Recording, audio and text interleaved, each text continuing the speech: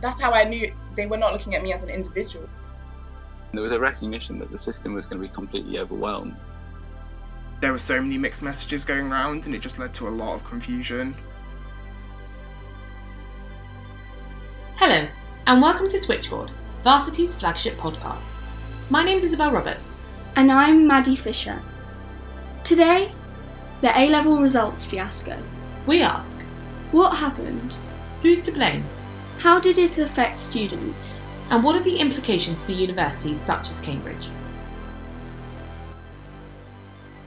First, Varsity's investigations editor, Ewan Hawkins, tells us how we got here. So, it was about 6 months ago that the UK government started preparing for lockdown. Can you tell me how the government and relevant bodies came to use the algorithm that we're now so familiar with? Yeah, so we have a decent picture of how the exam algorithm fiasco played out. There seems to be two central questions here. One is how the algorithm came about, and the second is why this particular algorithm came about. So on the first question of how the algorithm came about, on the 18th of March, as the UK prepared for lockdown, the Education Secretary, Gavin Williamson, announced that schools would be closing their doors indefinitely and that A-level and GCSE summer exams would be cancelled. 5 days later, the seeds of this policy disaster were sown on the day that the lockdown came into force, the 23rd of March. Williamson wrote a letter to Ofqual, the exam regulator, in other words, the government department that regulates qualifications, exams and tests. And in that letter, Williamson said that Ofqual should ensure, as far as is possible, that qualification standards are maintained and that the distribution of grades follows a similar profile to that in previous years. This didn't get much attention at the time. In the months that followed, the main issue was how to reopen schools. And this leads on to the second question of why the government used this algorithm and why it was so set on avoiding grade inflation as a priority. Grade inflation is just the increase of good marks in examinations. It emerged on the political agenda around 2005 and was particularly associated with universities and the idea of the proportion of first degree qualifications increasing. This started to be applied to GCSE and A-level exams under Michael Gove's reign as Education Secretary, which saw major GCSE reform and the biggest drop in top grades in A-levels in 2012. In both cases, talk of grade inflation really intensified over the past 5 years and has often been associated with narratives of dumbed down degrees and exams. In terms of the justification given by the government for its commitment to avoiding grade inflation, Gavin Williams set it out in an article in the Sun newspaper a few weeks ago. He said, if we did not do this and grades shot up at a national level, it would undermine their value because universities, colleges and employers would be far less likely to trust them. There are a few common critical responses to this idea of grade inflation and the moral panic surrounding it. One argues that there is indeed grade inflation happening, but this is a result of the government's own drive to marketise universities over the past several decades. And there are similar ideas in schools as they become increasingly more competitive. A second common critical response to this grade inflation moral panic argues that there is no grade inflation happening, but an improvement on student achievement as students work harder and teaching standards improve. And a third criticism of this kind of moral panic surrounding grade inflation highlights how the attainment gap between private schools and state schools, which is big at GCSE and A-levels, begins to close at universities. The argument follows that the reason why right-wing columnists are concerned about this is that the state sector is narrowing the gap in attainment and creating greater competition for good university places. Okay, so the government decided that they were going to use an algorithm to ensure that grades remained essentially consistent annually. So can you tell me a little bit more about how that algorithm worked and then what the key problems with it are? So the system that Ofqual came up with had 2 steps. Step 1 involved 2 pieces of information: centre-assessed grades and rank order. So centre-assessed grades involve teachers providing their professional judgment of the most likely grade a student would have achieved if exams had gone ahead, based on mock exams, non-exam assessment, homework assignments, and any other record of student performance over the course of the study. And then the rank order, that second piece of information, sees schools creating a rank order of all the students within each grade for every subject. The second step saw exam boards standardise grades using statistical models developed with Ofqual. If the model determined that grades are generous, it adjusts grades down. If the model determined grades are too severe, it adjusts the grades up. When Ofqual ran the numbers, it found that these grades would lead to considerable grade inflation that was not permitted under the government guidance given. The proportion getting A stars and A's at A-level would jump up 35% compared with a pre-reform record of 27% in 2011. So statisticians at Ofqual developed a dozen algorithms to modify these inflated results to see which would be the fairest. The regulator decided to adjust the teacher submissions with the average grades each school had achieved in the past 3 years. So when A-level grades were announced in England, Wales and Northern Ireland, nearly 40% were lowered by the algorithm. And that benefited private schools. And there's two factors that played into this.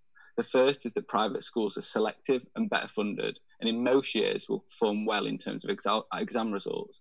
An algorithm based on past performance will put students from these schools at an advantage compared with their state-educated equivalents. The second factor is class size. Where there are fewer than 5 pupils studying a subject at school, the algorithm decided only to base it on the teacher assessment. These small class sizes are a lot more common at private schools. And also in terms of class size, when there were between 5 and 15 entrants for a subject, again, more common at private school, teacher assessments would be given more weight. So both of these led to a devaluing of predominantly state school applicants. Private schools received more than twice as many A and A-star grades as comprehensives after the standardisation process. And they also increased the proportion of students achieving the top grades at a much greater rate than comprehensive schools. So there was a year-on-year increase of 4.7% at private schools compared to 2% for comprehensive schools. And so Gavin Williamson has repeatedly emphasised that the blame lies with Ofqual, and he said that, quote, Ofqual didn't deliver the system we'd been reassured and believed would be in place. But how aware were firstly Ofqual of the potential problems with their algorithm? And secondly, was Williamson warned before results day? So yeah, we've got at least 7 really strong pieces of evidence that Ofqual and Williamson were aware of the problems with the algorithm before results day. So the first piece of evidence surrounding that is that Sir John Coles, a former Director General for Standards, wrote to the Education Secretary and held a video conference call with the Education Secretary in mid-July, where he raised these issues. The second is the Education Select Committee, which in early July raised in Parliament, virtually of course at the moment, the potential risks of bias in calculated grades.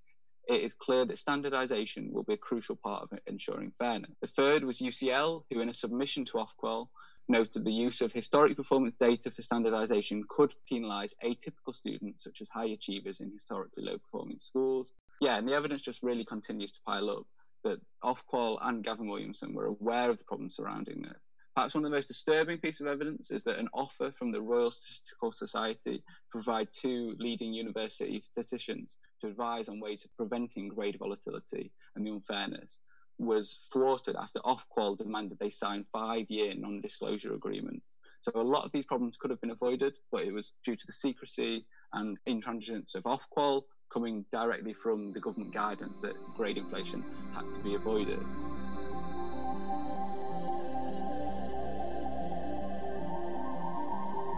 This reduction in grades affected students across the UK, with many A-level pupils now missing their university offers. One student who had her centre assessed grades downgraded and therefore missed an offer to study at St John's College, Cambridge, was Charlene. So tell me what it was like applying to Cambridge. What was that process like, and how did you feel when you received an offer? Well, it wasn't something I properly considered until after my GCSEs. Like, it was always something I thought would be really cool, but it was never something I considered for myself.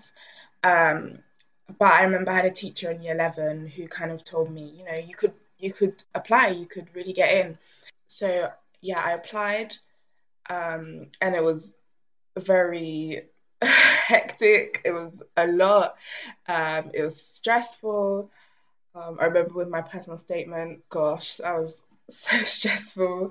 And then preparing for the exams as well. And then I remember I went to my interview and I really, really, really enjoyed it. Like, it was so fun. So can you tell me what your centre assessed grades were, and then what you were downgraded to, and do you feel that that was unfair? So my centre assessed grades were A-star AA, and I was downgraded to AAB, with a B in Spanish, which was actually the subject I was applying for. And for the entirety of year 13, I didn't get a single B in Spanish. There were no B's on my document for year 13.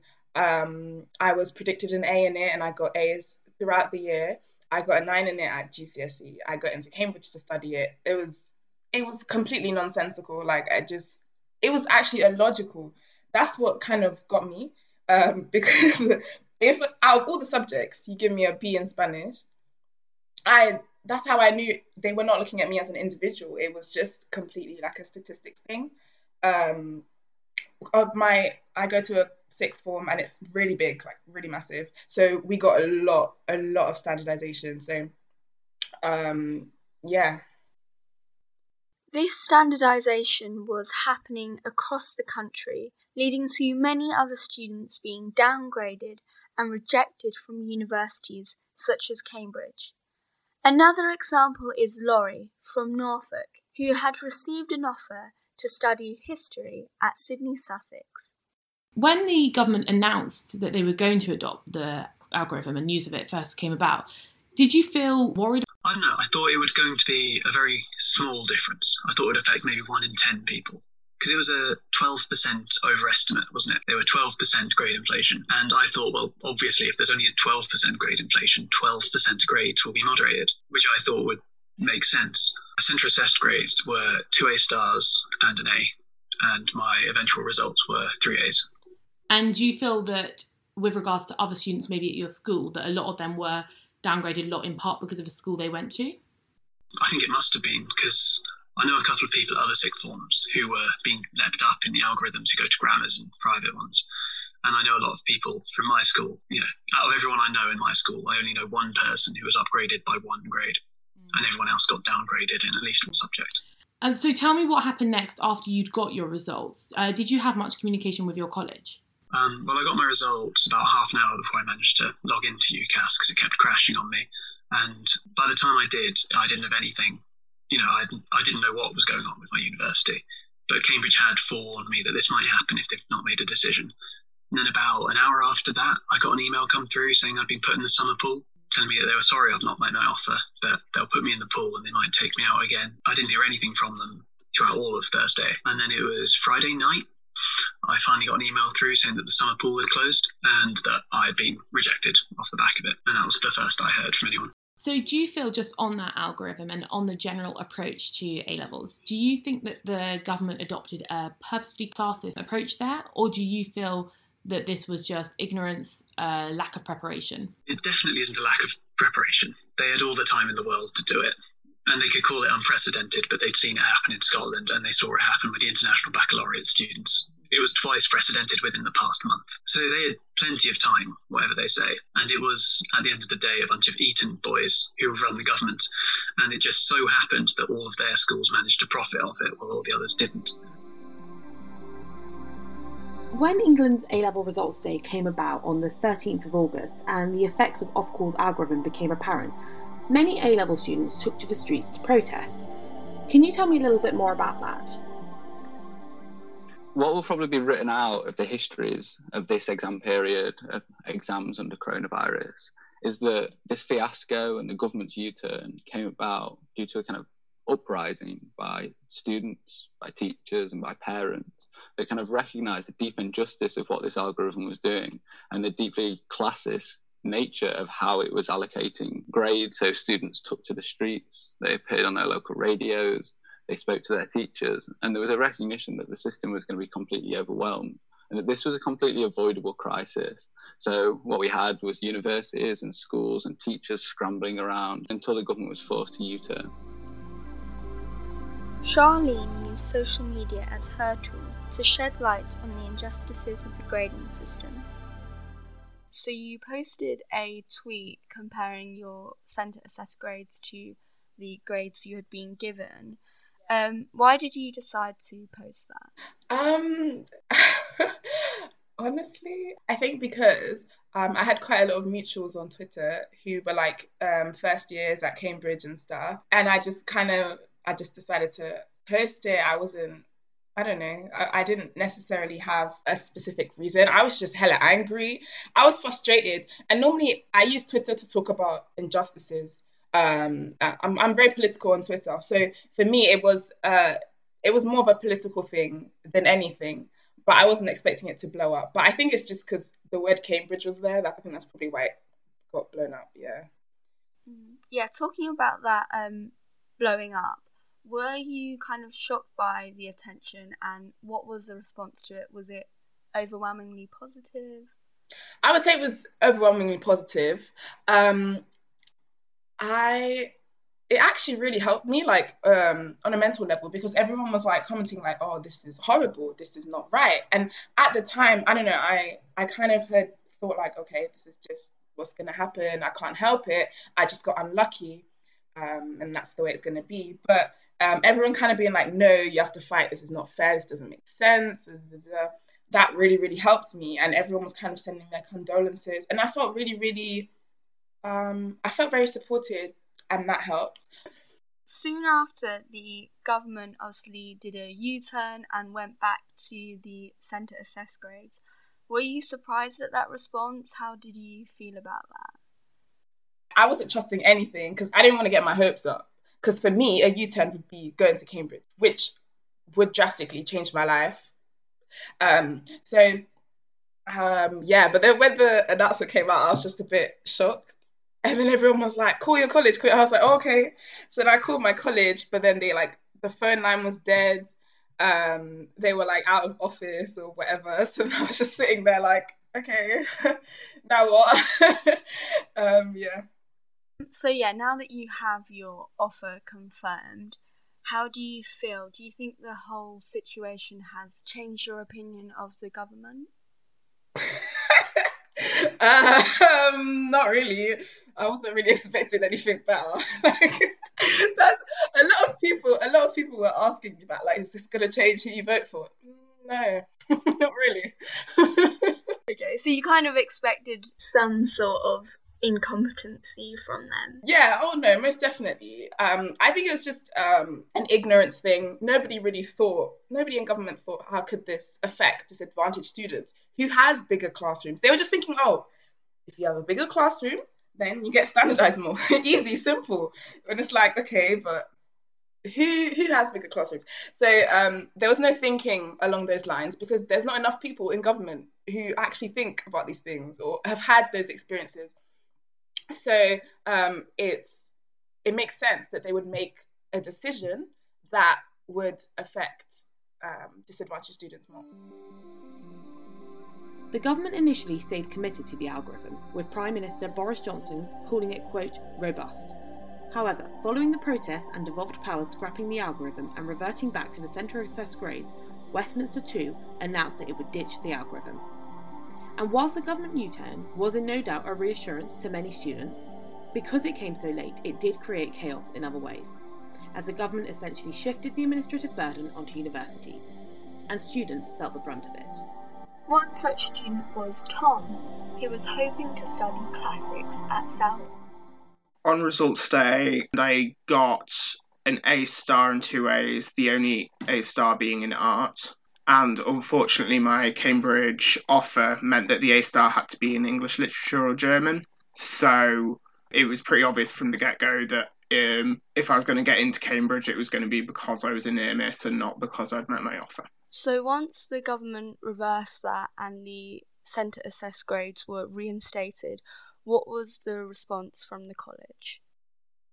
I don't think they said anything on the day, and the response the day after was quite a long email that basically laid out that they had the highest number of state school students that they'd ever had, and they hadn't made any decisions, and they didn't want any more information from us, and there was no replies to any emails that anyone had sent them since results day, and they just seemed to be quite focused on their overall picture looked fine, so clearly there weren't that many disadvantaged students that had suffered, despite the fact talking to other students, we were all state school students who were near misses. How do you think they could have improved their response? I think just putting some time into responding to even just a couple of emails, because none of us got any response. A lot of us had very specific questions about things like, will we be forced to defer? And we didn't get any response at all. And just something that felt a bit more human. Seeing everyone get the exact same email, it felt really Like, they didn't want the government to do this U-turn, and now they were just annoyed that they had to deal with us. And I doubt that's how they actually were thinking about it. Speaking to my DOS, he said basically what was going on behind the scenes, and it did sound like quite a panic, and they were considering people, but that just was not communicated to us. So clearly you had a very frustrating experience. Do you think the college or the government are more to blame for that?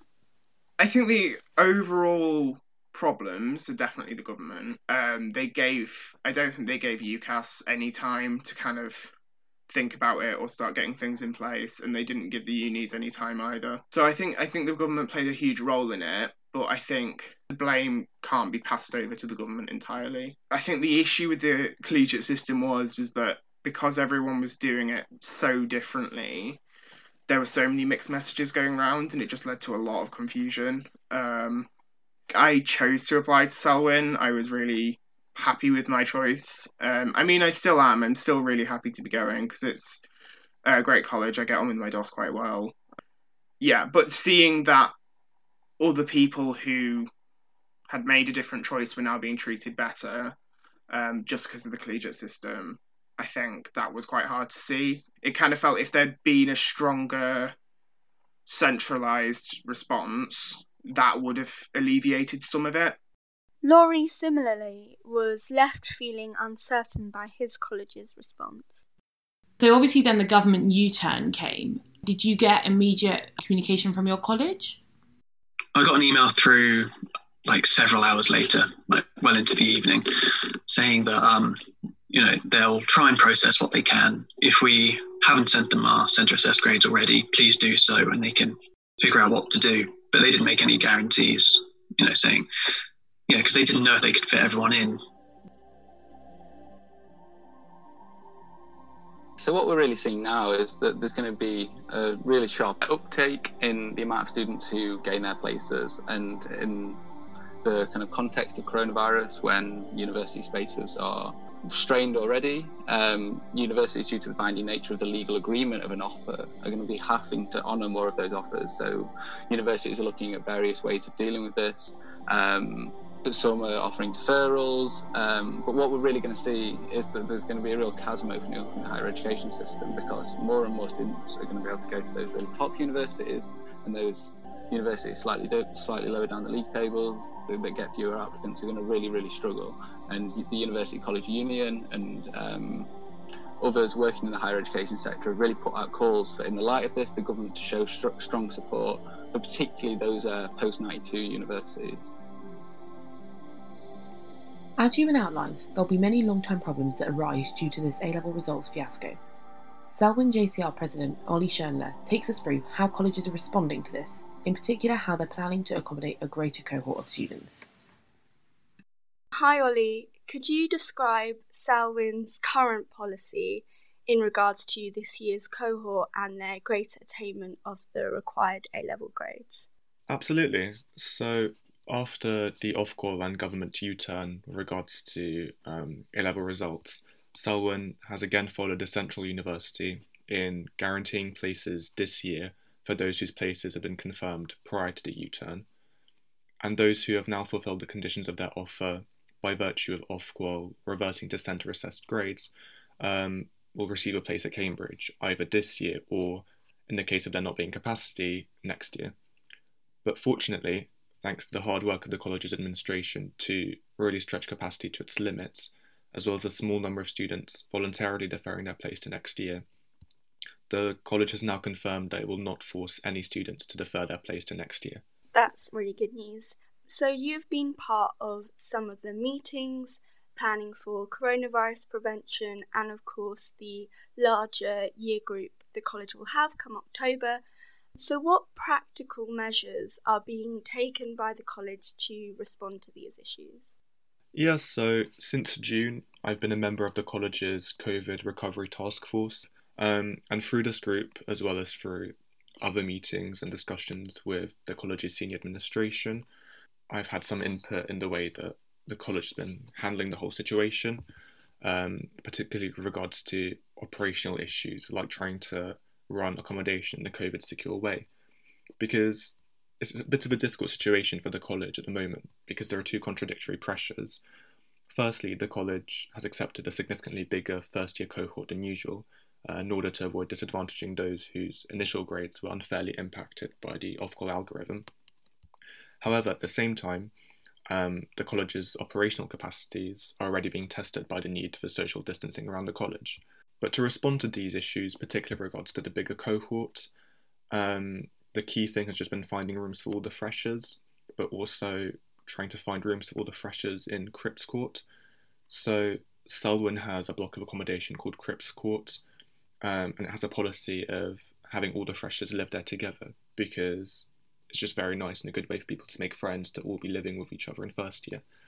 And in order to find rooms for all the new freshers and for the bigger cohort in Cripps Court, there's been kind of internal rearrangement of some of the college's accommodations in terms of who lives where. Apart from that, just more on the COVID side of things, the issue has been, well, how accommodation is going to work with social distancing. And the college has followed the line of most of the other Cambridge colleges in splitting up its accommodation into households. The idea being that a household is a group of people with whom you live and you don't need to socially distance with, but you would still have to socially distance from everyone else. And part of this task has been going through the accommodation and seeing what kinds of households you could create so that people can socially distance from other households, but still have a group of people and a support network with whom they don't have to socially distance with. Okay, cool. That makes sense. So the college hasn't actually bought any more accommodation.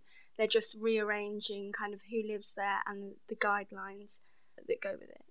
Yeah, that's right. I think it would be very difficult to purchase new accommodation at such short notice before the start of term in September and October, particularly as the college would also have to make sure that accommodation lives up to student accommodation kind of compliance obligations.